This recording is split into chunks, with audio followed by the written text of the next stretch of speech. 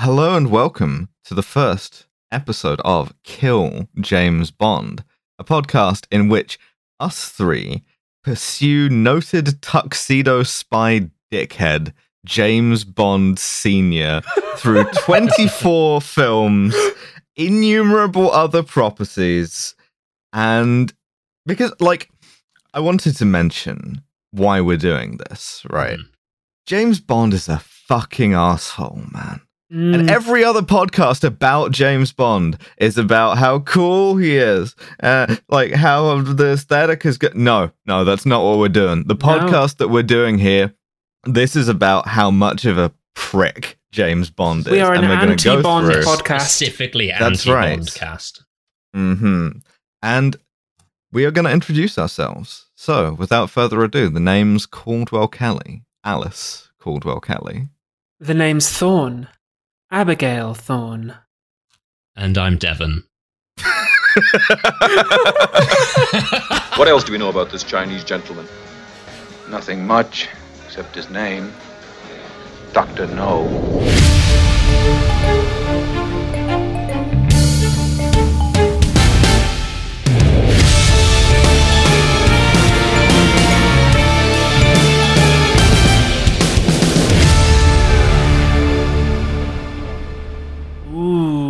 I like it. Welcome. I like it. Right, Welcome we've to got the pod. production values this time.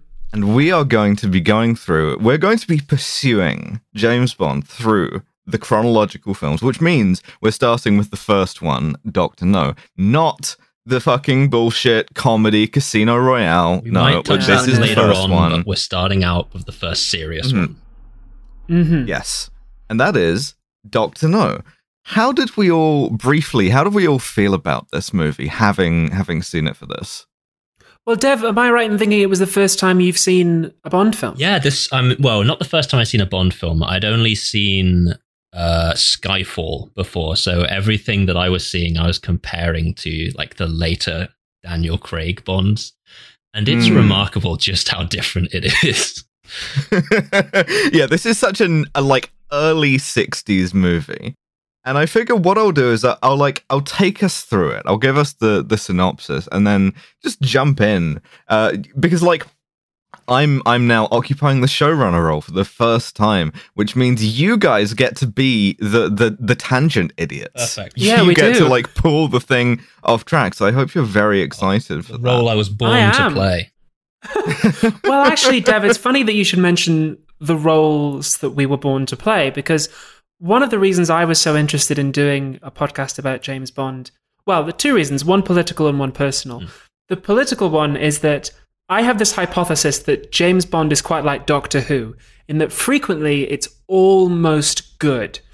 However, unlike Doctor Who, when James Bond is bad, it's bad for interesting reasons. Doctor Who is bad because they write it on Friday and film it on Monday and have a budget of 10 pence. James Bond has all the money and talent in the world behind it, but it somehow manages to suck almost every time. And often in ways that reflect interesting things about the society that made it. Well, what's really funny is that Dr. No is different from a lot of the other Bond movies in that this was the last one, the only one, in which they had no budget It was an whatsoever. absolute shoestring. From what I found out, they paid the main woman $6,000, maximum, to be in this. Ooh, what's that in modern money? 1962, that's $10 not going to million. be a lot of money. Yeah. Well, and the other reason and why it occurred to me when you said the roles we were born to play, Dev, is the biggest note that I've made in my notes here is just the word hauntology in big capital letters, because Alice and I think, had quite similar upbringings in that we both went to private schools. We were both military cadets. I actually went to a university from which MI6 recruits, and I know people at my old university who definitely did not join MI6. That definitely did not happen. You get to do the cool thing where you say, I work for the Foreign Office, despite having no diplomatic skills. I won't name anybody just in case just in case a bunch of terrorists are sitting around a table somewhere listening to this podcast, and all of a sudden they're going to turn to one guy and go, wait, what? Doctor No is hauntology because well, let me take you through the beginning, right? And the beginning made me think I was dissociating because it's the first Bond movie. It's the only Bond movie until like one of the late Brosnan ones that doesn't have a live action title sequence. It's all highly 60s animated. You got some mad fucking flashing dots. You have a change of song to a calypso song partway through. Absolutely jarring transition about midway through. Yeah, and the first live action shot that you see in James Bond is 3 Jamaican men pretending to be blind in order to shoot a guy with a silenced pistol. Yes, it's very, very weird as an opening. There's some very odd editing choices right throughout this. There's a lot of bad jump cuts. There's almost no establishing shots ever. I'm not sure whether that's because they had to switch onto a different kind of film to shoot outdoors and the lighting didn't work, because all the indoor stuff is 35mm. But yeah, I don't know why that is, but it's some very unusual editing going on. Mm-hmm. And so we start with not James Bond. It takes us a long time to meet James Bond. We start with these villains, these 3 Jamaicans on Jamaica, who ruthlessly murder the station chief of MI7, because it's not MI6 yet. They overdub it very badly. They overdub it very obviously to say it's MI7. MI7. Yeah. And so this guy, John Strangways, which fantastic name, by the way, is engaged in sort of hauntological pursuits, right? He's literally at his club, the Queen's Club, with a bunch of other white friends, this retired general from the Indian Army and a professor, and they're all playing bridge. And then he has to go and take a phone call from MI7, and he gets got. And he gets assassinated in such a haphazard way. The 3 guys pretending to be blind might as well have just not even bothered with that. They just sort of walk past him and then rotate and just shoot him. In broad daylight, too. AI set to hostile suddenly, and they veer out and they shoot him with a silenced pistol. It's so Not only that, but they then kill his secretary. The unforgivable crime, because spies had to have secretaries back then. And so they break in to his house, and while his secretary is like on the radio, which is this enormous sort of wood-paneled contraption, you're going, come in London, come in London, this is Jamaica. That's Jamaica there. Jamaica, she gets also got with the brightest red stain. Acrylic red paint, man. Oh, it's strawberry jam. It's beautiful. Yeah. I loved it. This is our inciting incident. Fun fact about that last. She got that job to play the secretary because she owned that house they were filming in. Yes, she's not an actress, yeah. I thought she did a passable job. It's such a classic shoestring budget thing to do. Just like, fuck, you own the space. I guess you're an employee of ours now. Yeah, absolutely. And so this is our inciting incident, is murder most foul. And we see this travel all the way up the chain through a series of like poorly overdubbed bits of footage of like radio signals, intercept sectors and stuff. And then finally we get to James Bond, who is in the club at Les Ambassadeurs. Yeah, not just any club, but the casino at Les Ambassadeurs, which was then an extremely famous high-stakes casino. So it's quite a clever bit of sort of character establishment, because the first thing we learn about James Bond is that he's a gambler. He's a gambler. Big he gambler. Moves in these circles. Incidentally, the first time we hear his name spoken, the guy mispronounces it. Check this out. I'm looking for Mr. James Bond. Bond. Mr. James Bond. Hello, I'm looking for Mr. James Bond. The problem is that everyone in Britain at that time had mouthfuls of cotton 24/7.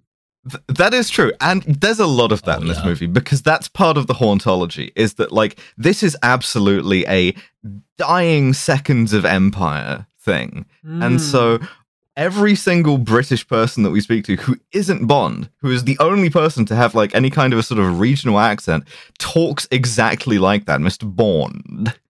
And so we join him in the club where he gets to do the famous James Bond thing, which I don't dignify with having a drop for. And we hate him. We don't want to dignify that. No, he's playing high stakes chemin de fer, a game for dickheads. A game that has no skill involved. Again, it's a character establishing moment. It's purely a game of luck. I think mainly the main attribute that we learn about Bond is that he's lucky. Yes. In fact, that's the first thing that's said about him is the hot girl, Sylvia Trench, across the chemin de fer table. He says, I admire your tenacity, Miss Trench. And she says, I admire your luck, Mr. Bond. And then, of course, he immediately tries his luck. And this is the other fun thing about Dr. No, is that it's still in the age of Bond where you could have every woman on screen look as if they constantly want to fuck James Bond. Well, in fact, they do. When Sylvia Trench appeared on screen, I started a timer just to see how long it would be before they fucked. 9 minutes and 10 seconds, if anyone was wondering. It's about that in universe as well. Roundabout. Yeah, but Bond excuses himself from this hideous damask wallpapered casino, and goes to his like boomer ass, extremely spacious flat and finds her there wearing one of his shirts and playing golf, which is an interesting case of perception. In the original script, she was supposed to be naked. Wow. Yeah, and so Bond gets this line where he's like, "No, I have to leave immediately to do spy stuff," and she makes out with him. Because he goes to see M first. Mm-hmm. Ah, you're right. Yeah, I forget. This is the thing, right? It's so tempting to make Bond more responsible than he is. But like, no, what he actually does is he gets pulled out of the casino to go to work. Yeah, right? as Dr. No later says, you're nothing but a stupid policeman. A stupid policeman. You are just a stupid policeman. So he goes to see M. Mm-hmm. He's been summoned. Yeah, which is why he's first introduced in the fucking tuxedo, is because he's just been gambling on work time, essentially. Yeah, this is just what he does on a Friday night. He just goes and blows tens of thousands of pounds in Les Ambassadeurs.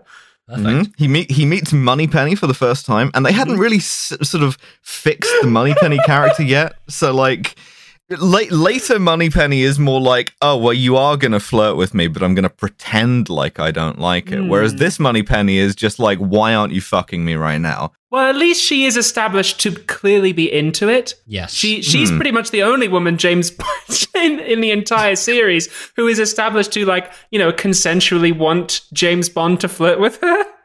Which is kind of nice. She's also the only female member of the cast who is not overdubbed.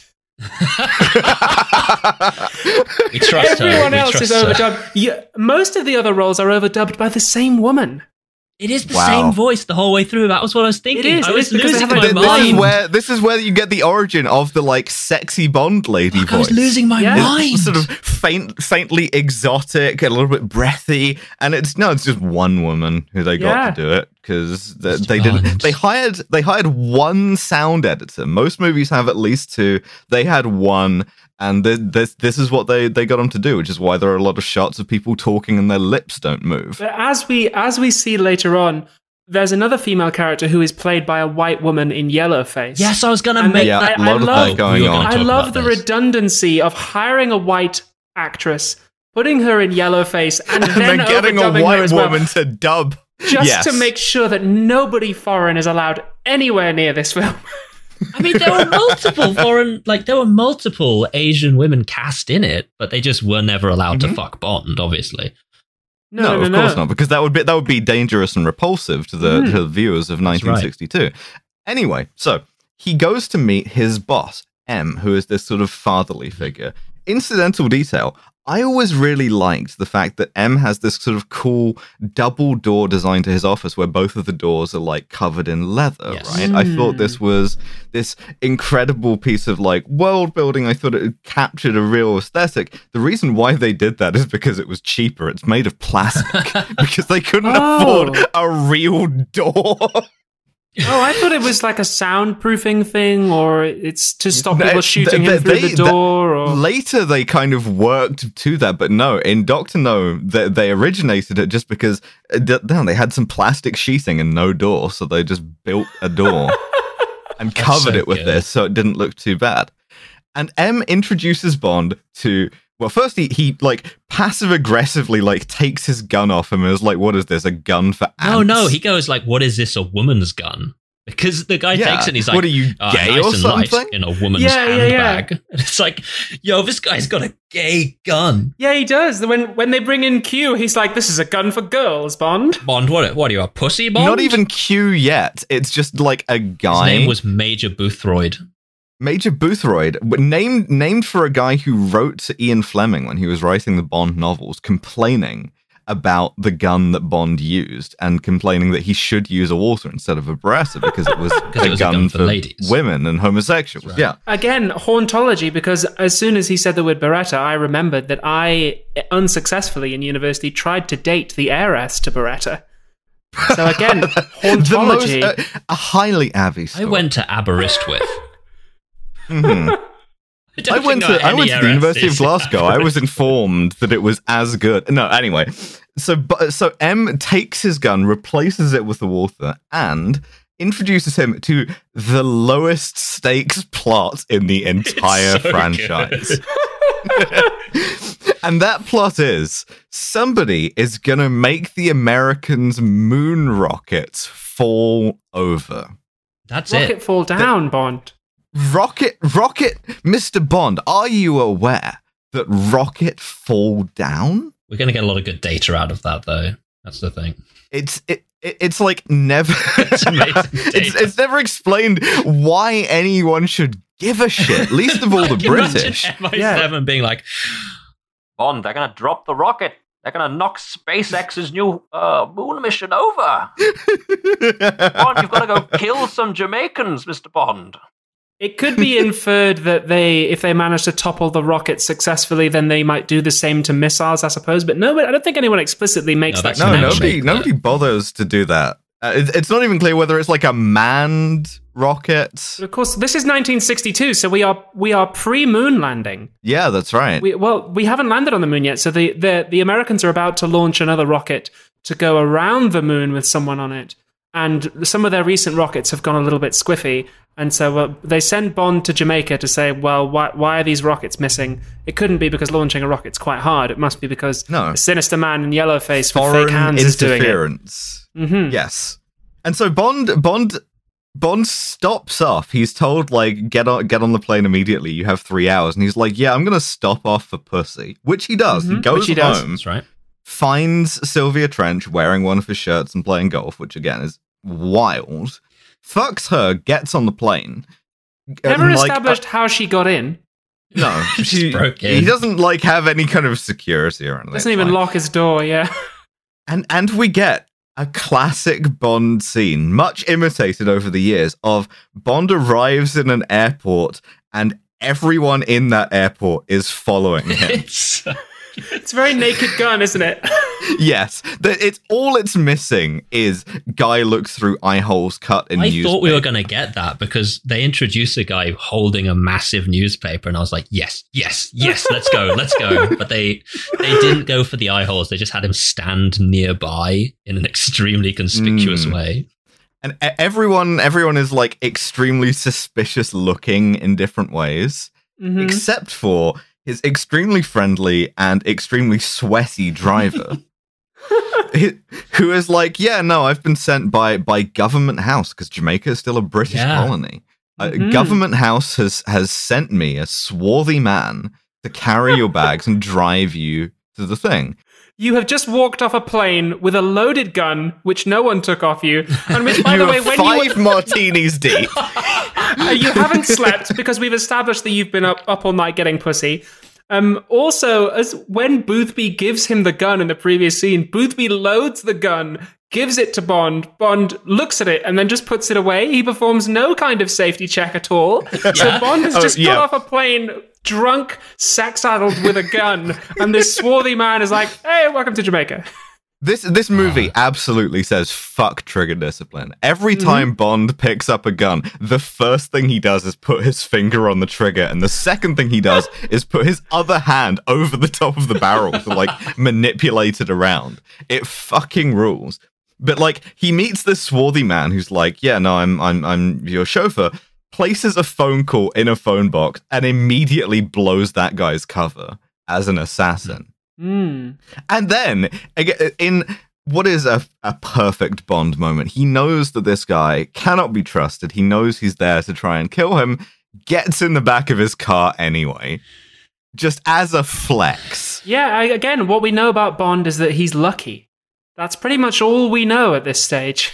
He's lucky, and he fucks a lot, and he's very, very, very stupid. You are just a stupid policeman. I'm going to get so much use out of that drop. Did you? One thing I'd note, and this is completely uninteresting, it could be cut, but the point where he's giving the phone call, he also gets like a word inserted halfway through his sentence. It's like, so he's going like, very good, I'll see you later. But like they insert the word "the" halfway through because he's clearly like mangled the pronunciation once, and they instead of overdubbing the whole line, they just redub one word right in the middle of it, and it's so jarring to listen to. So Bond gets in this guy's car, and there's a car chase. The first car chase in Bond, and it's like this Packard is following them. So Bond makes the guy get off the road and then beats him up. And the thing that I want to like note from this as he beats this guy for information is that across this movie, James Bond has two moves. Like in a combat sense, he can judo throw a guy, or he can punch a guy in the face with a right hook, and that's all he does. And once you watch this movie, it's impossible to see it as like anything else other than Bond presses A button, Bond presses B button. You made this observation in the group chat earlier before I rewatched the movie just before recording, and you're completely right. He only ever does two moves. Sean Connery famously only had light attack and heavy attack. That's all he had. He never learned any specials. And gun, obviously. But Bond does heavy attack, light attack on this guy, and he's like, "Oh yeah, okay, I was sent to kill you. I'm sweating so much right now. By the way, I am slick. I don't know how you're holding me. Completely moistened man. Aren't you Scottish? Yeah. How are you not just like melted? You're a Scotsman on Jamaica. Yeah, and Bond does the thing, tell me who you work for, and the guy fucking kills himself with a cyanide capsule in a cigarette. He like talks Bond into letting him have a cigarette, and then he bites down on it and fucking dies. Bond makes this hilarious face as well. He's like, oh shit. Fuck. Oh shit. Oh, I probably shouldn't have done that one. Yeah, and he talks Bond into it with the sentence, "Let me have a cigarette." Yeah, and which Bond is goes, so badly absolutely. dubbed too. Yeah, I see no problem here.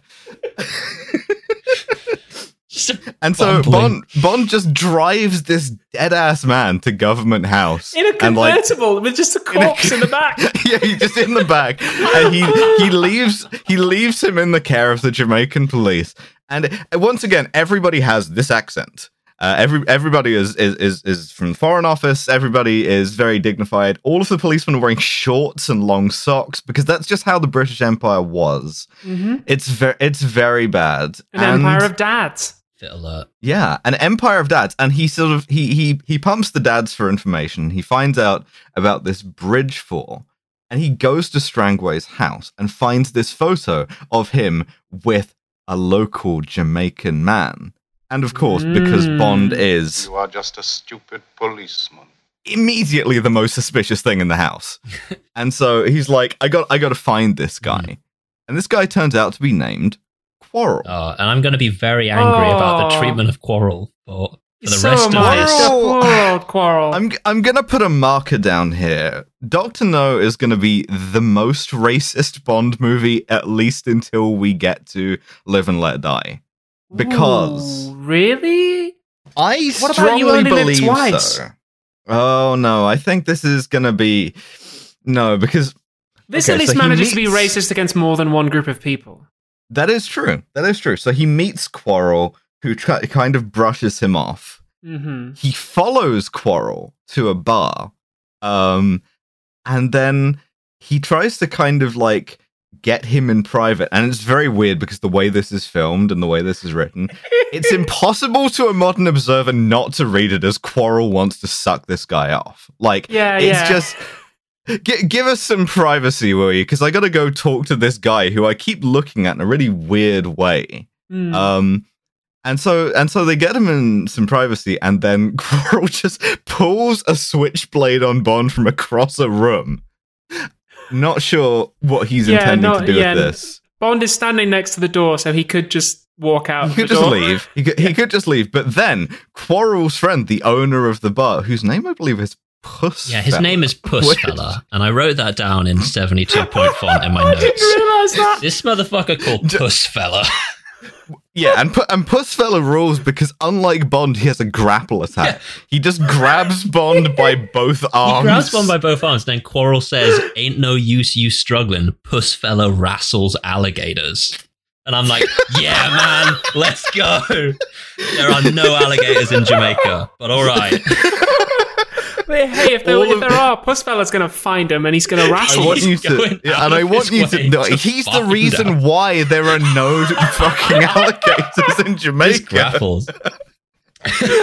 Shout out to Pussfella. How do I go? Yeah, he's unlocked the grapple attack. Mm-hmm.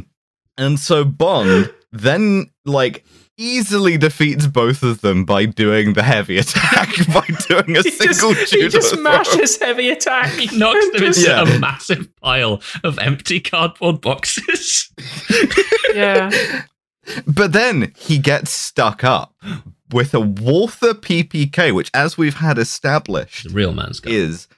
It's a real man's gun. It's a gun that the CIA like. And we meet, for the first time, Felix Leiter, who has the weirdest fucking American accent I have ever heard. He sounds like a Kennedy on Quaaludes. He has some who tells him that he's from the CIA and they're on the same side. They're also there to find out why do rockets fall down? Why rocket fall down, Mr. Bond? They're knocking our rockets down. Yeah. Bond, I can't figure it out alone. I need your assistance. Despite the fact that this mystery is extremely obvious, Bond, I need your help to figure it out. Yes, and this leads them to be aware of an island off of Jamaica called Crab Key. Yeah, and what Bond learns is that Strangways went to Crab Key with Quarrel, who was very nervous about it. Yes, because Quarrel is superstitious and ethnic and thinks there's a dragon living there. Ghosts. Yes. A repeating thing we'll see whenever Quarrel is introduced is that every person of color in this movie is portrayed as being extremely instinct-driven and base. Yes. Mm-hmm. And irrational, yeah. It's extremely childlike race. 100%. But before we get into this, we have to have Bond blunder into his second trap of the day, where he finds out that these samples have been given to this geology professor, who is this incredibly craggly faced man who was working as a bush pilot in Jamaica when they found him. And Bond is just like, yeah, no, I'm just going to talk this guy up, see what he knows. It's probably going to be a trap. I don't give a shit. Which he does. And Dent immediately snitches on him to his boss. His boss, who is a spooky voice. Oh, this is an amazing introduction of Dr. No, though. I really enjoyed this scene. Yeah, and again, it's because of no budget. What happens is, Dent goes to this all-white room with a single really uncomfortable-looking chair in it and a skylight. And then Dr. No sort of talks him through killing James Bond, that thing that we love to do. That thing that we love to do. Over an intercom. He gives him a fucking tarantula in a cage, and he doesn't even tell him what to do with it. He just says, "Tonight." Yeah, and the guy's like, "Do I eat it, or should I use my gun? No, use the spider." Yeah, but this scene is very, very good. It is a good scene. I think it's the highlight of the film, actually. Mm-hmm. Yeah. And the actor, I don't know. I can't remember the actor's name who plays Dr. No, but he's Canadian. Richard Wiseman, I think. And he does this. He does a very convincing English accent, or quasi-English accent. He's got this kind of thing where he all of his diction is right in the front of his mouth, and he keeps his lips very closed. He's supposed to be Chinese. I've no idea why any of that is true. A stupid policeman. But he's very good. He's supposed to be like Chinese-German mix, I think. He's neither of those things and doesn't sound like either of them either. He doesn't look or sound like either of those things, but... No, he's just a Canadian man in yellowface, but that's how they did it in the Let's 60s. go. We then get to sort of the highlight of the movie for me, which is he lets the tarantula loose in Bond's room. And before I get to that, there are a couple of fun details, which is this is the only time we see Bond really do spy stuff for like the rest of the franchise. And what I mean by that is before he goes out, right, he like takes one of his hairs and he puts it on the door so he can see if anyone's been in. He puts talcum powder on his briefcase so he can see if anyone's been at the locks. And then he comes back home. He finds all of this stuff disturbed, and he's like, "There's a genuine air of menace." It's like, everyone on Jamaica is trying to kill this man. I wrote that down. Like earlier, Bond, he seems much more intelligent. He's like laying traps. He's more intelligent, but like he's also in danger, which you don't really like. There's peril in later movies, but like nothing so mundane. Like there's a bit where the three quote unquote blind guys try to just fucking shoot him across the street with a pistol, and the only reason it doesn't work is because a car drives past and the headlights hit them and they sort of scatter. But like Bond is a lot more vulnerable in this than he ever would be. Yeah, again, it's just that he's lucky. That's his only character trait. He's just a jammy git. Yeah, and so he finds this tarantula in his bed in the middle of the night, and you get this sort of exquisite shot of Sean Connery just fucking sweating buckets as this tarantula climbs up him.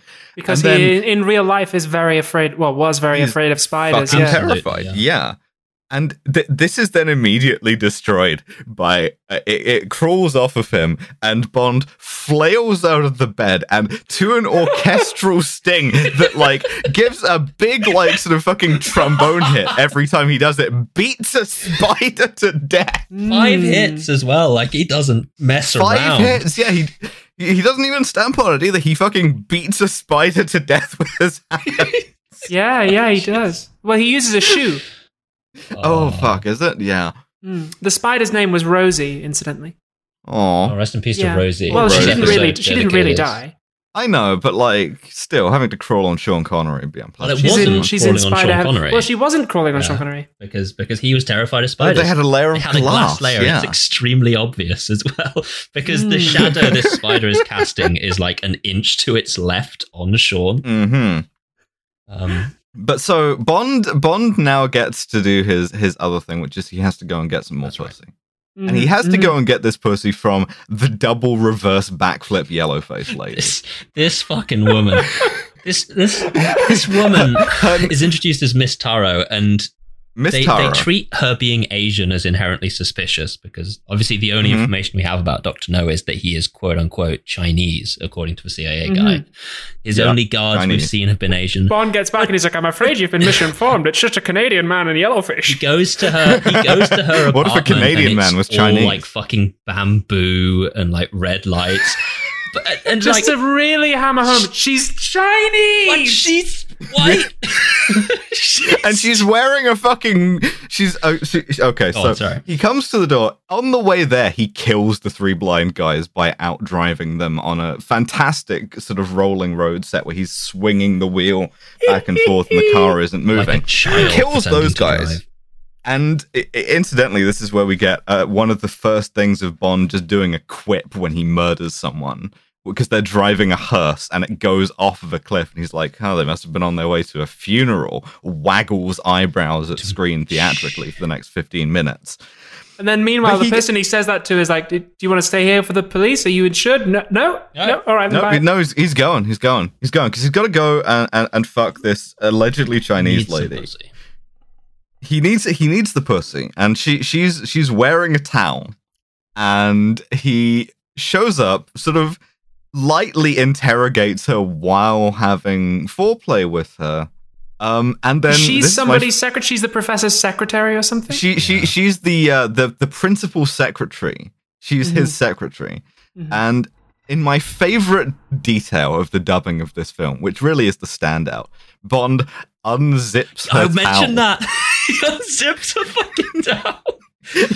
There's genuinely like zzz, noise, and she's wearing a towel. There's nothing. What are you? What Earlier are you on, doing, when he gets her at the door and he takes her towel off of her hair that she was using when she goes to pick up the phone, he puts the towel to his mouth and opens his mouth. And I had to replay it 4 or 5 times. So I was like, what the fuck are you doing? Is such It's a weird fucking towel lizard. sniffing, yeah. I want to emphasize from fucking day one, Bond was always this creep, man. Yeah. Eat a woman's towel. Yes, Oh, it's very unusual. Second But- note. but she- Sorry, you first, actually. She calls Dr. No or somebody working for Dr. No or the professor and says, James Bond is here. What do you want me to do? And so they're like, keep him just here keep for a him few there. hours. So it's She's kind like, of I established. guess I'll have sex with him. Yeah, I don't know. Is this? It's not that. It's not kosher. My notes here just say sexual assault, yellow face. That's all I've got. my notes That's are similar fair. to with Sylvia Trench. I started a stopwatch the first time we saw Miss Taro. Okay. Dev's just got Recurring- hundreds of this is gonna be stopwatches a hanging off recurring them. Yeah, bit. I'll be doing this. Yeah. 8 minutes 45 seconds. He works. He's speeding fast. up.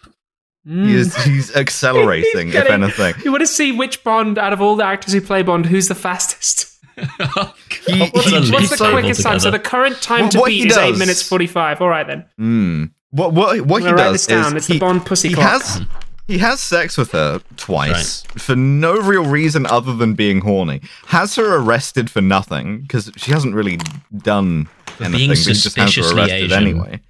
Being suspiciously Asian. Oh, right before he has her arrested, they bicker about what to have for dinner. And Because she's he, like, "I'll he cook- knows that she's just trying to keep him. He knows that I'll she's trying to keep him there. She says, "I'll cook you a Chinese dinner." The least Chinese looking woman I've ever seen. Again, just in my want to fucking life. reiterate that I am from China. In case you had China, yeah. forgotten. just in case you didn't realize that, And James. he says, first of all, I don't want you getting dishpan hand, which fucking rocks. And then second of all, he drops my favorite line in the movie. Apropos of fucking nothing, Bond says, I'm feeling Italian and musical. "What, dude? You're feeling what?" Italian and musical. And Sure, so man. Find me an Italian restaurant on Jamaica in 1962. an Italian restaurant in Jamaica that's musical, no less. I'm feeling Italian and musical. So he has her arrested, and then he just kind of lays in wait for Professor Dent. Yeah, because the spider had failed, so he was like, right, I'm just going to fucking shoot this guy instead. I'm just gonna Let's try fucking that. murk this guy with a Probably should have gun. started with that, really, but whatever. Yeah, and so Professor Dent comes in, finds the staged Bond in the bed, shoots him a lot of times. Uses the old pillow trick. Yeah, shoots him 6 times, and then Bond turns on the light and was like, "Aha, I'm behind you the whole time," and then just murders him. Like absolute cold blood. Gets a quip in too. Because Well, yeah, because the professor goes, he initially throws down the gun. goes for the gun, And then Bond's like, yeah. who are you working for? And he's like, I'm not going to tell you. And Bond's like, all right, then whatever. And then he goes, basically, he doesn't press him very hard. He goes for the gun, No. and then he pulls the gun on Bond and fires it, and it's empty. And Bond says a line from the books. He says, "That's a Smith & Wesson, and you've had your 6." It is It's not not. a Smith Not a & Wesson. Smith It's & not a Wesson. revolver. It's It not. actually has 7 shots in it, but whatever. And then Bond just shoots him in cold blood. Which is phenomenal Yeah, a because couple times. he's just proven conclusively that this man now poses him absolutely no threat because he's got no bullets Yeah, left. he fucking So he kills could his ass get dead, information. and then Yeah. takes the suppressor off of his pistol with his finger on the trigger the whole time, and just kind of sucks it off for a second. Right. Like I think he's supposed to be blowing the gas out of it, but it really does just come across like he's just doing a bit. And so, we've established Crab Key, Dr. No, doing nefarious shit to make Rocket fall down. Mm-hmm. So we have to go there, but Quarrel doesn't want to go because of ghosts. Quarrel doesn't want to go It's because just occurred to me that had Dr. No just not murdered Strangways at the start, none of this would have happened. yeah, Absolutely Dr. no could have just reason to done do nothing. that. Yeah. Yeah, but Quarrel is like, I don't want to go there during daylight because there's a dragon. And then these two fucking white Sneering boys. imperial ass motherfuckers. He goes like, native superstition. It's like, Yeah, oh. and there's so much of this. Non-stop. But they make him go take him to the island anyway. Bond lands on the island, finds pussy immediately. It just arrives for him on the beach. The famous shot of Ursula Andress. Famous shot of Ursula Andress, Honey Rider. Lord almighty. Yeah, she comes out in a fucking like in a bikini. Bond shows up. She pulls a knife on him, which at least like she has the right idea about him. But he dissuades her, and then Dr. No's army of henchmen show up and sort of machine gun the beach and force them to run and hide. I want to take a moment to note, and I think I might even be noting the same thing that you are here, Alice. Is when Is Dr. it the No... hench fit? No, it's not. Okay, it's not. It's when the henchmen come round the corner of the island in their machine gun boat. It's established that they need to hide. So Bond takes Honey Rider's hand, and they go to run. And Bond turns to Quarrel and says, "Fetch my shoes." I Fetch know. I my wrote fucking full shoes. caps. This MF cannot stop giving orders to Quarrel. No, I'm like, he it's fetch my cannot. shoes. astonishing. Fuck off. There's an imminent threat that you don't need your shoes to hide from a machine gun, James. But he just says, "Fetch my shoes." Fetch And my then he shoes. says, "You hide over there, and I'd hide over here with Pussy. I mean, Honey Rider." Like, Mhm. Might as well be It's called a- pussy, to be fair. She is let's say ambiguously ethnic She- in that she has a tan and a weird Her accent. accent gets slowly less weird over the course of it. She starts out with quite Because a again, strong she's- one, and then by the It's end, 'cause she she's just dubbed. sounds like the same woman. Mm. she's dubbed And by also- the same lady. Absolutely. Yeah. I Yeah, think she's and the supposed to other- be Swiss. The other fun thing about Honey Rider is that, like Quarrel, she is childlike. Oh, absolutely. The whole time. Infantile. And not just like, I'm not just saying this. She talks about how like her father was the zoologist and they used to travel the world, and her only education was reading an encyclopedia, and she has got up to T. I know. Oh my god. And Such a Bond is like, yeah, this is the fucking hottest Bond's like, shit holy I've seen fuck, in my I'm life. gonna- Yeah, fuck yeah. this It's a Bond. It's infantile like one person. step down from like she's 1,000 years old, but she has the anime titties body of a 17. Like it's one step down from that. like She's established to be dumb as bricks. the danger presents itself, and Bond immediately grabs the woman's arm to pull her to where she needs to be, and tells Quarrel where else to go. And it's like, how about you fuck off, mate? Shut the Yeah, fuck this is up. the kind of shit that should get Bond righteously shot in the back of the head by Quarrel. But like, yeah, no. get your own damn shoes. Ridiculous. Son of a bitch. They Metal Gear Solid their way through a swamp, and then they meet the fucking dragon, because like Bond maybe should learn a valuable lesson here about intelligence received, right? But he simply does not. The whole time he's like, "There's not a dragon. This is a fucking come on, man." And Honey Rider, by the way, is like, there is also a dragon. I have seen it. I have read about. And he's like, there's a women. What's the letter D? There's a point where she points at a pair of incredibly clearly tank tracks on the ground and goes, "Look, dragon tracks." And it's like, yeah, okay. Fucking nice, man. Absolutely. And we meet the dragon, which is the funniest shit I've seen in a minute. Yeah. The dragon is a wheeled armored vehicle that has had a dragon face painted on it, and it has a flamethrower. Presumably because, again, Chinese! Yeah, and it's the least threatening fucking vehicle I've ever seen in my life. But Bond still manages to get owned, because while he's sort of like he's in this sort of quasi-military fetch my shoes commanding mode, and his plan is, okay, you and me, we're just gonna shoot at the front of this with our tiny pistols. This does not His work. plan is to at shoot all. out the fucking headlights on it. Like, all right. Yeah, you know what kind of provides a lot of light is a flamethrower. And so as a consequence, Quarrel gets fucking incinerated. And it's Yeah, R.I.P. Quarrel. F's in chat. impossible to overstate how completely avoidable Quarrel getting incinerated was, because this thing was coming towards them so fucking slowly, and the flamethrower had a range of maybe 10 feet. but it incinerates Quarrel, and then immediately they just turn off the machine and get out and go, all right, we're going to take you away now.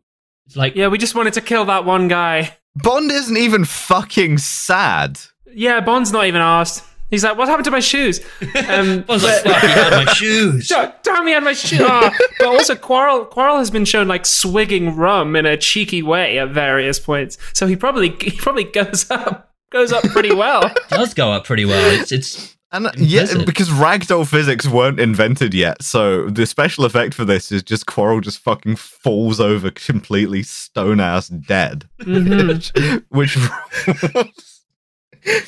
But then, like, we get the first instance of Bond is bonked on the head and captured and brought to the lair, which is underneath a bauxite mine.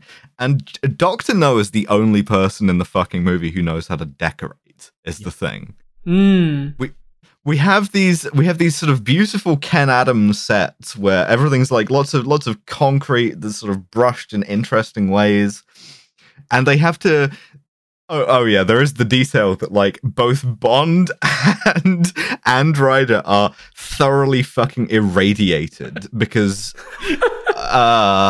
yeah, the island's radioactive, dog. And so what they have to do is they have to like Bond has to like get sprayed with shaving foam and then brushed once with a broom, and then Honey Ryder has to take a full shower. It's great. Absolutely. They're decontaminated and then there's a lot of people working there who, again, are all Chinese. All Chinese, and then they get brought to a room where they're supposed to stay, and it's like, you will stay comfortably here, and you will be Dr. No's guest. And then they get drugged, kind of pointlessly. Yeah, he just drugs them for shits and giggles. For no reason, because they get drugged, and then they just wake up in a bed, rested. It's just like, I just want to make sure you sleep well, Mr. Bond. Dr. No is such a fucking considerate host that he will roofie his guests, but only to make sure they get a good night's sleep. There's also no reason to have that scene. They could have just gone straight to the scene where Dr. No introduces himself. I don't know why this is even in there. Dr. No roofies them because he was going to see them for dinner and they got there too early or some shit. Like, he's literally just killing the fucking time between and then they have to dress up also in Asian clothing, of course, because they have to you gotta dress Chinese for this. Bond wears a sort of the sort of Mao 4-pocket suit, and then Honey Ryder gets to wear a cheongsam and like pants. And they go and have dinner with Dr. No. I'm surprised he's not like, would you like some hoisin duck and pancakes, Mr. Bond? And throughout all of this woman is getting not only more and more English accented, but I think she might also be getting blonder. Like, yeah, she does. She goes to put on her clothes and her hair is a completely different color. It's the radiation. It's the radiation makes you blonde. Yeah. She's getting bimboified. They wander through Dr. No's office, which is like on the way to dinner, I guess, as a flex. And they find that he has a cool aquarium window because they're under the fucking ocean. And all of the fish look massive. The reason why this is, they altered the script, right? They have Bond say, yeah, I made it myself. It's this convex glass. And Bond actually has this quite incisive critique of supervillains where he says, yeah, minnows pretending that they're fish. And, minnows pretending to be whales. Minnows and then pretending just to be whales. He's like, just like you. And Dr. No was like, I understood. I understood that's what you were saying, yes. The reason why this is in there is because they bought stock footage of fish and it didn't scale properly, so all of the fish looked fucking massive and they couldn't change it. Yeah, because they're stood in front of a quite clearly not convex window saying it's convex. Yeah, and now we get to the fun part. This is the best scene in the movie. 100%. This is... Bond, No, and Honey Ryder enjoy a delightful dinner of 2 grapes. And Dr. No goes completely out of his way to mention his fucking hands at least 3 times. Like, when he introduces himself, he holds out a hand as if to shake and goes, I have don't really metal shake hands, by the way. Hands. Because of the metal hands, which I lost doing mad science. Because of radiation, he has shiny black metal hands, yeah. Yeah, I was... Chinese black metal does sound like a fun genre. But no. He. Oh God. The I mean, spread is so my favorite thing is that Bond lands this absolute fucking roast of him because they're kind of like. First things first, they have to get the woman out of the way, which they do. And Dr. No is like, yeah, no, my guards are just going to probably rape her. And Bond tries to hit him over the head with a bottle of Dom Perignon. Bond goes for and a special move. And is dissuaded by it being pointed out to him how Bond nice learned the a fucking third attack. champagne is. And he's just like, oh yeah, okay, fine. Yeah, go ahead. Well, Dr. No's like, it's a 50, he says it's a 56 or something, and Bond's like, I prefer the 53 55. myself. 55, and Like, Bond's yeah, like, I prefer the 53 Bond myself. literally goes just like, get the woman out of here. It's nothing to do with her. And Dr. No's like, Yeah, you're yeah. right, leave. And then the woman just goes for the rest of the movie. Because they were clearly Yeah. like, Yeah. all right, that's enough. She goes to the same Screen place time. that Felix Leiter did, who has just fucking vanished. Just, Yeah, he's just fucking gone. He's climbed into the machina to just X later. completely vanishes. No, what happens is they then have this sort of ideological conversation, right, where Dr. No outlines what his whole vibe is, and his vibe is being the INTJ meme. Like, The successful criminal brain is always superior. It has to be. and so he announces that, like, but Bond gets this flex in that's just like, oh, you kill so many people, you gotta be a communist. Right. And No hits him with, East, west, just points of the compass, each as stupid as the other. fucking go off. Yeah, because I It's a think great I compliment. think it might be in the original novel it was that he was working for the communists, but they change it in this film because I think by the time this film came out that was too much of a cliche. So this is Dr. No in classic Bond villain style explains who he is and just says, actually I work for a secret organization that MI7 has never heard of called Spectre. I have a drop for this. I'm a member of Spectre. Spectre? Spectre. That is unaltered. They literally do just say Spectre back For about and forth. 5 minutes as well. It was a strange Spectre. sequence. I lost my Spectre. fucking mind when I Spectre. found out what Spectre stood for. Like, he just Yeah, says it. yeah. Special let you- executive for counterintelligence. Okay, cool. Terrorism. Fine. Revenge and extortion. It's such a clear acronym. They're like, fuck. The 4 pillars of power. We're going to call it I Spectre. mean, you could have had What does that stand racketeering. for? I don't know.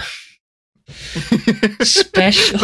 but my favorite detail about this is that, like, both Bond and No are just roasting each other the whole time, including the reason why the group chat we have to organize this podcast is currently called Ableist James Bond, which is Bond goes, Oh, we can't all be geniuses, can we?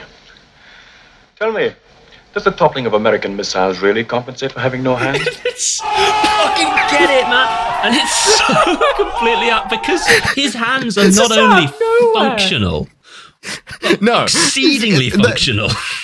Like, we see him like crush a thing to threaten Bond with them, and he's just like, "Yeah, no hands, much, bitch." But It's No like, how do gets you his jack fucking off with those things? how do you finger a woman with a hand like that? Noah's like, well, I thought I was gonna recruit you for Spectre. That's why I brought you here. I have a better reason for not killing you immediately than any other Bond villain in the franchise. And Bond laughs it off. He's like, yeah, give me the revenge section. That one sounds cool, you fucking dick. and what No tells him is, You are just a stupid policeman. It's an unironically phenomenal scene where the two of them are sort of duking it out with words. Yeah. Both of them. Yeah. and it's fucking accurate. That's Bond's whole vibe, more or less. Like, he pretends not to be, but yeah, he's a dumb, lucky cop. It's something. Yeah, Dr. No absolutely has his number. Yeah, and that number, 007. That number is But no, 007. Dr. No is just like, yeah, I've finished my grapes. Just have this guy beaten. Now, and I want to stress at this point that Dr. No's plan is that he's going to use his nuclear reactor in his base to create a radio wave that'll make the fucking rocket at Cape Canaveral fall over. And then when that is put it on accomplished, course. he'll blow up his base and go somewhere else. Yeah, he actually tells us that's his plan. He's straight up. It's not entirely clear I mean, it seems if you've gone to all the trouble to build this base, I know. and if you wanted to use it to divert missiles, I mean, why not keep It's right the base? there, man. It's pretty Yeah. strategically It's a great- located. But he's like, yeah, no. Once I've done this, I'm going to blow it up and move on to some I'm going to other do shit. something else. Questionable. I just gonna wanted fuck to around. see if I could do this. I don't know. I'm going to start a podcast. I don't know. He stole $10 million from like the Yakuza or something like that.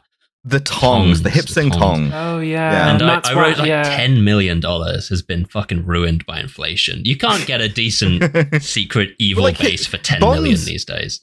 You can get a damn good pair of hands, though. Apparently, Really? No's first line in the movie is, $1 million, Mr. Bond. and that's him talking about how expensive his fucking window is. Out of I mean, I know that that's a stock tenth- footage of fish is pricey, but $1 million? That's a tenth of the money he stole.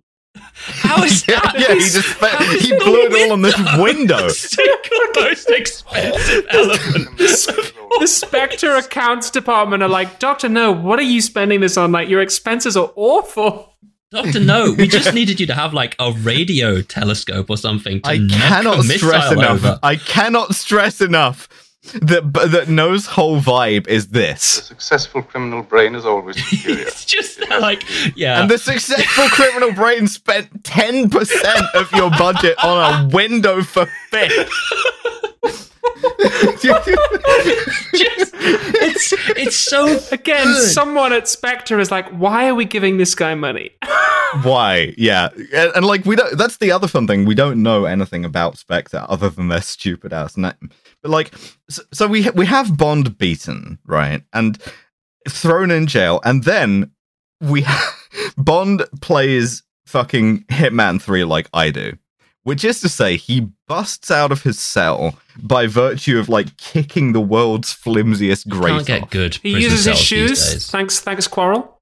Yep. Climbs Man. through a series of ducts, finds a guy in one of the like weird like Tesco bag ass hazmat Really suits never mentioned Quarrel. that they're all wearing because of the radiation, and just kind of like hugs him until he can take his clothes. Yeah, Bond learns a new attack. He levels up. Yeah, he learned it Yeah, from no, Pussfella. this is the thing. It's not the first time. It's not the first time because he gets to do this once before.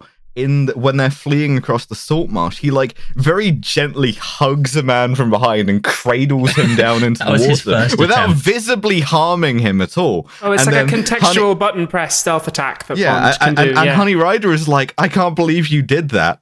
Did what? And Yeah. Bond's just like, because I It's had like half to. implied that he kills him, but I can't see how. Like he took the knife off Honey Yeah. Rider in that scene, And then he just kind of like makes the guy lie down. It and, fucking and it rules. cuts to Honey Rider, and this we're going way back, but it cuts to Honey Rider in this, and she just goes like, "Why?" She's looking completely off to the side. It's like he just sort of like pushed him over.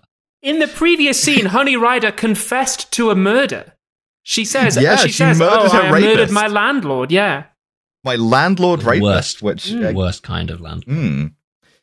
So I mean, Bond gets this hazmat suit which like obscures his face not much at all, Mhm. and he wanders into the world's best decorated nuclear reactor. It's a sick set. It's actually a phenomenal set. It's a fucking it It fucking whips goes so so hard, man. It's like this beautiful poured concrete. Every second surface has a big flashing light on it that says danger level maximum It's so or something. Oh. And in the middle of this is Dr. No like wearing a plastic bag over his head because of the radiation. Yeah, because and they for are- some reason, not only do you need a nuclear reactor that irradiates the whole fucking It's a island it's completely on, open nuclear reactor. but to use that nuclear reactor, you need to be in the same room as it. Yeah, you don't want to put a cover on that or something? like the No, we spent all the budget on a window.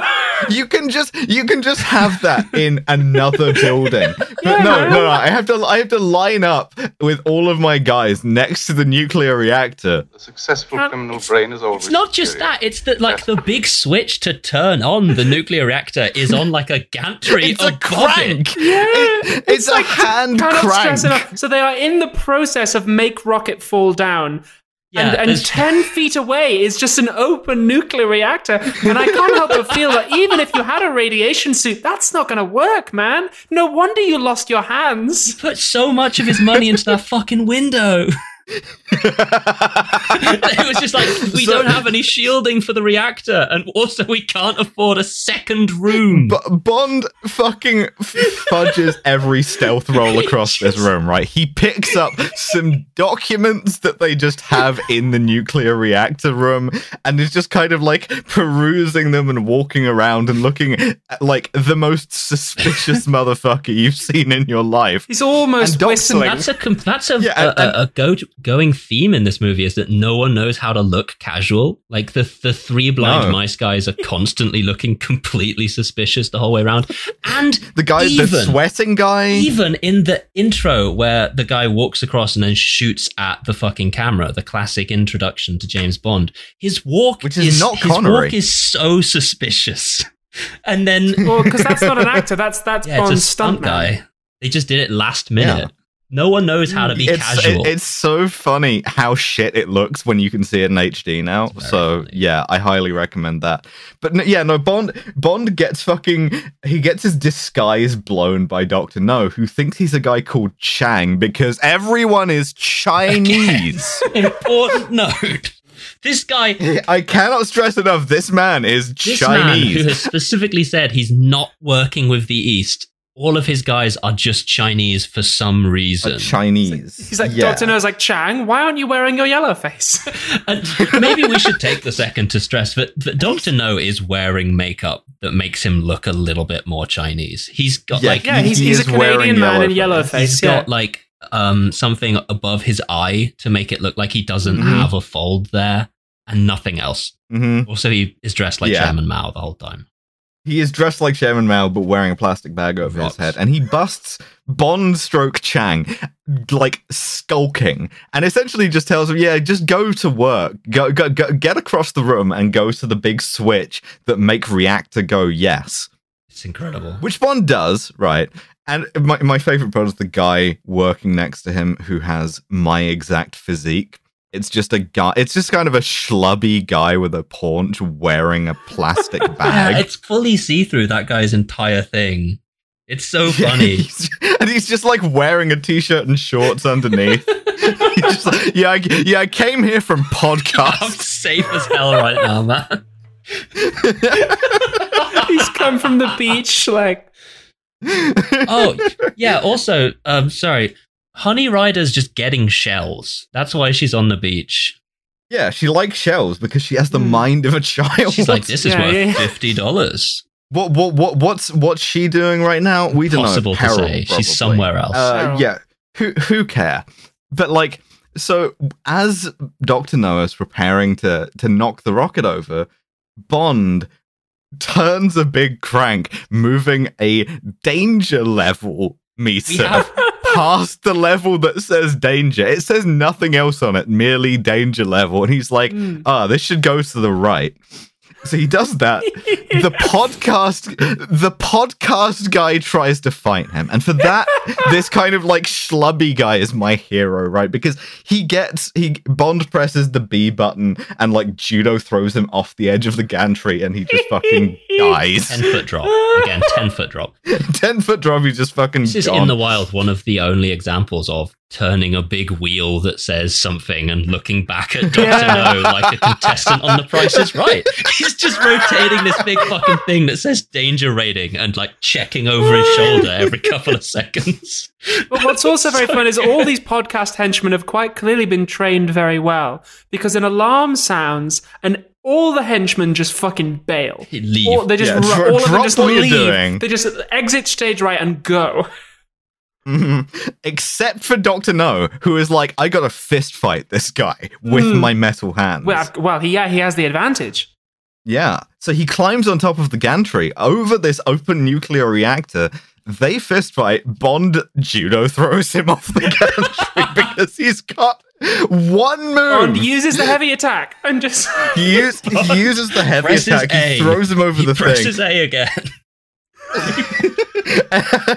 And Dr. No is like, he's trying to climb out of the like boiling reactor water, and he can't get any purchase on the thing because, and I cannot stress this enough, no hands. So the lesson No, we can't all be geniuses, can we? Tell me, does the toppling of American missiles really compensate for having no hands? I So guess the not. lesson not. of this movie is having no hands. Do not be disabled. Is a problem for you. Like he's Yeah, just if you have a disability, it will be your undoing in the ultimate like. Well, this starts a trend that continues even into the modern day James Bonds. Oh, It's we'll very- get to it's the very- fucking die another day it's wheelchair very thing. Richard We'll the- get We'll there. get It's very Richard III. Is that all the Bond villains have some kind of physical problem. Deformity. Yeah. great. But anyway, the base is exploding, and he finds Honey Rider tied to the floor for some reason. Yeah, and they it's escape. like I'd say it's like a 2 out of 10 damsels in distress. I will point out one detail. In the original script, she was intended to be menaced by crabs.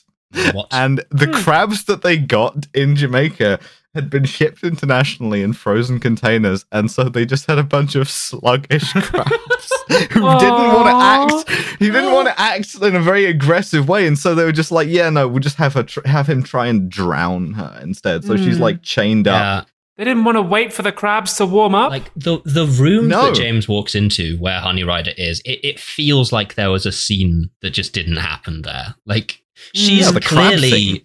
in the crab scene, I suppose. Yeah, she's clearly in like a setup, and he just walks in and goes, "Jesus," and just like lets her out, and then they leave. Yeah, they did all of this. They did all of this bondage stuff. He said, "We'll just Yeah. skip this scene."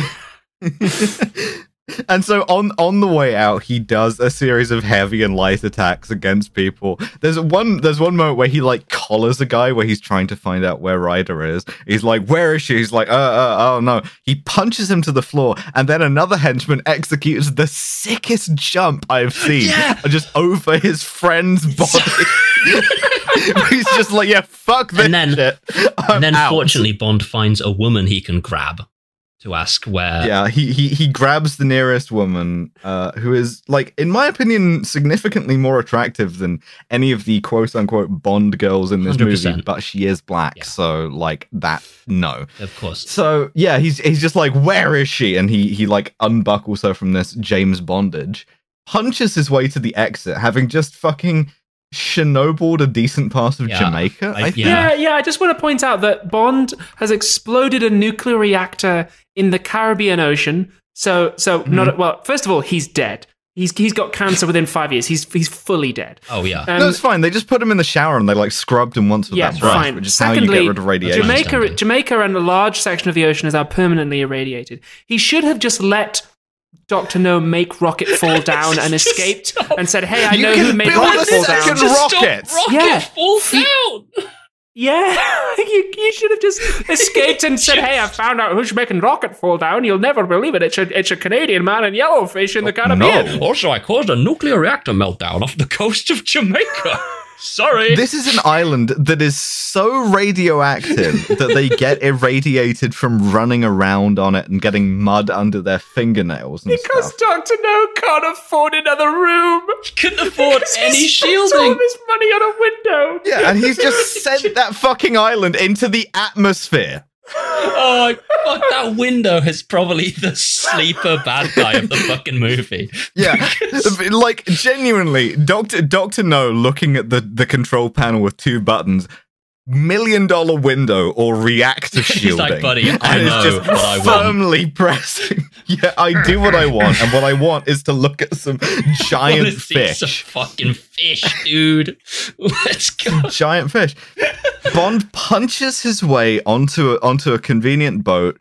Guys are like, this is the original like evil base blow up 100%. thing. There's guys diving off of piers. It's all done in miniature. It's really well done, all things considered. This thing blows the fuck up, and then his mate Felix Leiter shows up and is like, "Would you like some rescue?" "No thanks. I am going to fuck this child-brained woman in this boat." Bond shags in a boat. There's That's a the- weird that's number the of movie. Bond films end with him Movie, shagging baby. in a boat. It happens quite often. Yeah, and like this is the first. So, and that's we don't even get a James Bond will return. We just get the end. We never get like a debrief. He never goes back to England and M's like, good work, Bond. You made Rocket not fall down. Nope. We see on the Bond, TV did that Rocket Rocket fall down? not fall down. Rocket goes No. straight up. No, So we know he did Rocket it. Well, we see fine work, 007. We see Rocket go up. Mm. Mr. Bond, And then that's Mr. Bond, it. He I'm on the shags in radio a here. boat. Did Rocket fall down? Did Rocket fall down, Mr. Bond? I can't talk to you now. I'm shagging this child-brained woman in a boat. Ah, very well. Does she still No, I have mean- the shells? Is she No, wearing they're yellow fucking face gone. 007? He's cheated her out of $50. Fucked up. Oh, God. So what we have on this podcast is a system, right? We're not just going to say, oh, this Bond movie is bad, right? We have a system. We're going to rate them out of 007 Mhm. on the 4 attributes of Bond: smarm, cultural insensitivity, unprovoked violence, and misogyny. The scum spectrum. Mhm. The scum spectrum. So how do you think Dr. No falls in terms of smarm? I think I think- it's not the smarmiest James Bond ever gets. I think I'm going to give him a No. 5 out of 7 at smarm. I kind of agree, right? Because but Connery is like pulling the smarm out. Like he will smirk at everything, especially the whole it's dragon, is it thing. Mm. But like there's an air of vulnerability to Bond in this that just will not come back until Casino Royale, basically. So I think lower on the smarm, cultural insensitivity. I I mean, Like- we're looking at a full 7 out of 7. 7 surely. out of 7. Like the instinct. What if a Chinese woman was white but also Chinese and then Chinese? Like we want to have Yeah. a Chinese woman as a main character, but also we would hate to employ a Chinese woman. So we've got a white woman in a bamboo house. Yeah. Yeah. And then all of a black guy being Olive Quarrel. Let's put some respect on his Wolf name. Quarrel. Being instinct driven. Like he makes this point several times when he's being asked to just give them navigation directions to Crab Key and they'll go himself. So they don't have to come to the island. He's just like, yeah, no, I navigate yeah. with my He goes, yeah, I senses. get my navigation from my nose, my eyes, my instincts. Then later on, when they're about to set off at night, Bond's like, we'll be fine. And he goes, where my belly used to be tells me different. And it's like they take every single step to make sure we know for a fucking fact that this guy is less than Bond, both intellectually and physically. This is the most imperial Bond movie by a long shot, because when it was made, this was still like a thing. Like Jamaica was not a nation; it was a It was colony. still a of the crown United colony, Kingdom. yeah. And it was still a crown colony. You still had these clubs full of white guys in shorts sitting around being like, "Ah, yes, one pedophilia, please." Well, this is what I mean when I say that when James Bond films are bad, they're bad in ways that reflect the society that made them, and that's why I think they're kind of interesting culturally. And in this ever-changing world in which we're living, now unprovoked violence. Not I very would say high. low. Like he, as I say, he has 2 moves, but like he only ever really seems to deploy those moves when somebody is like a direct obstacle to him. With like, the exception of the professor, which is just murder. Yes, that's true. Yeah, he does murder a guy straight up. So I think that's got to boost it up. Let's say a 6, maybe. Out of 7? Yeah. I I would don't know. say so, because like the murder offsets a lot of. I Like, genuinely believe it to be like a 1 or 2 out of 7. I think he does get a lot more violent later I on. want to give us room to go way up. From all this. right, you know what? Fine, I concede the point. So we'll say like a 1 or a 2 in Absolutely. unprovoked violence. Now, misogyny. Oh, where do we start?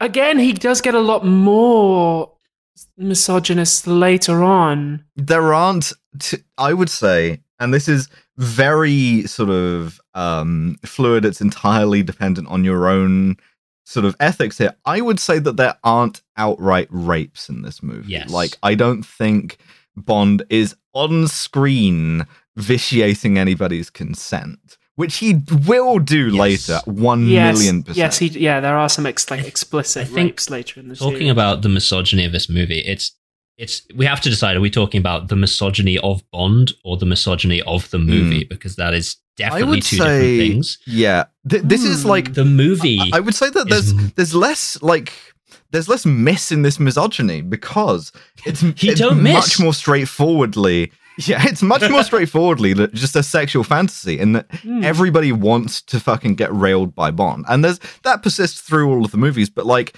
yeah, the grimmer stuff that we're going to talk about, especially like later Connery, there's fully, like, it's just made explicit that women are not into Bond and he's just fucking them whatever. But like in this case, everybody from Moneypenny on down wants the D. Yeah. And is like willing to do pretty much whatever for it. Yeah, and also, you know, comes onto him and takes part in it. With the I mean, I want to give it a few points for Honey Rider's child brain. Absolutely. Yeah. I think the movie itself is more misogynistic than Bond is, just through how the women are portrayed. Bond himself, at least, seems, in most of the cases, for things to be consensual. Well, he even straight up tells Honey Rider, my intentions are strictly honorable. And although that's not true, it's more than he ever bothers to do later. And there's one point I want to bring up, just to sort of drive home the misogyny of the movie itself and the production, is that the character Sylvia Trench and Moneypenny, those actresses were originally supposed to be playing each other's character. They were swapped when the director of this movie, who I don't care for his name and I'll never credit him, said that the character who ended up playing Sylvia Trench, quote, smelled of sex, which is why she got given the smarmier job. So the movie itself is fucking horrendous in its treatment of women, in its treatment of cultural minorities. Yeah. So apart from our patented scum spectrum, which upon which this comes out fairly well, we've eased into the Bond canon. Yeah, it's a total score of 17. Not one of the most egregious. How was this movie to watch? How did we enjoy watching it? Well, go ahead. I find it kind of middling. It has a long sort of dry spell in the middle. There's like, I appreciate that there's more intrigue than that you usually get in a Bond movie. I appreciate that there's more threat than you usually get in a Bond movie, but like, it takes a fucking while. Like, it's a 2-hour movie and it feels like it could have lost a half hour. Definitely. Yeah. I was skipping through parts when I watched through it the second time. On the other hand, though, I think it's worth like retaining in the canon or whatever, purely because of that dinner conversation over 2 grapes each with Dr. No, where I mean, you're not gonna get a better critique of James Bond in the James Bond movies, and I include the modern Daniel Craig ones with that, than you are just a stupid policeman. I mean, fucking get his ass. Dude. Yeah, it was a nice place to start, because I alluded at the start that there's 2 reasons I find the Bond films interesting, one political, which we explored, and one personal. And the personal one has a hauntological dimension to it as well.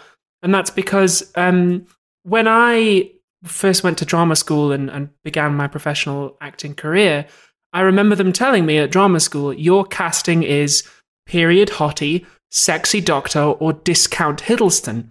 And I remember somebody, they did, that's what they told me. I remember somebody telling me, you are going to play James Bond someday. That's what your career can be aimed at.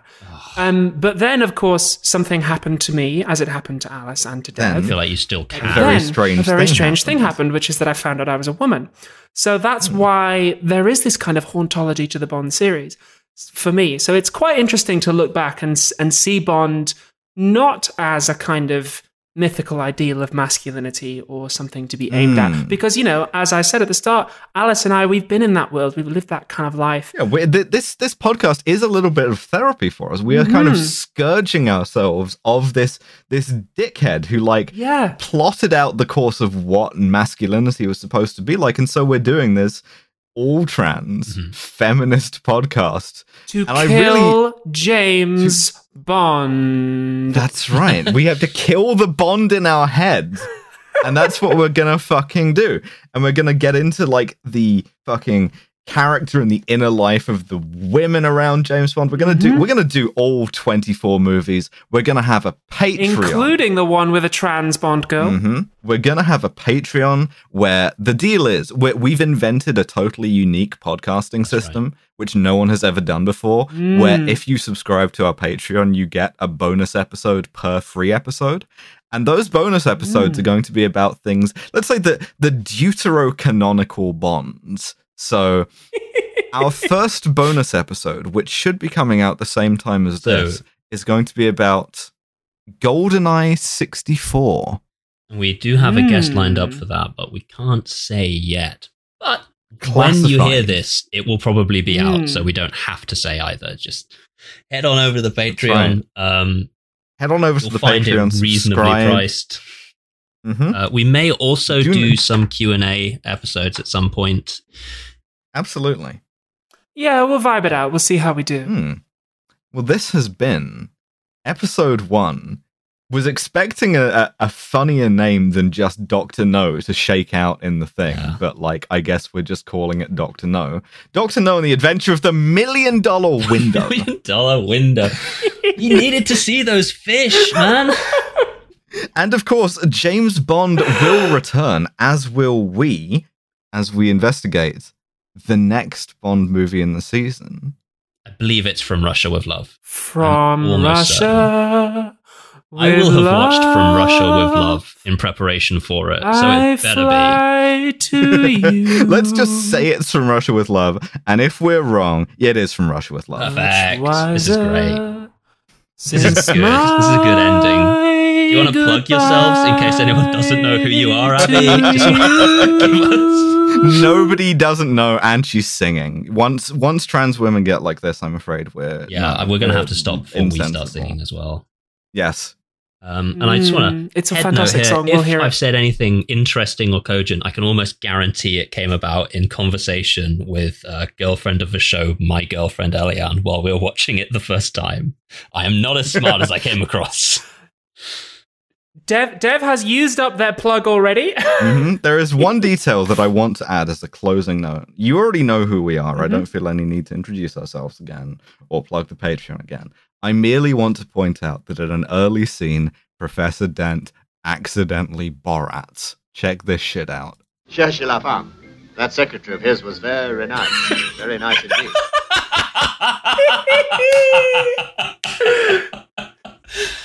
Very nice. Very nice. Bye, everyone. Bye.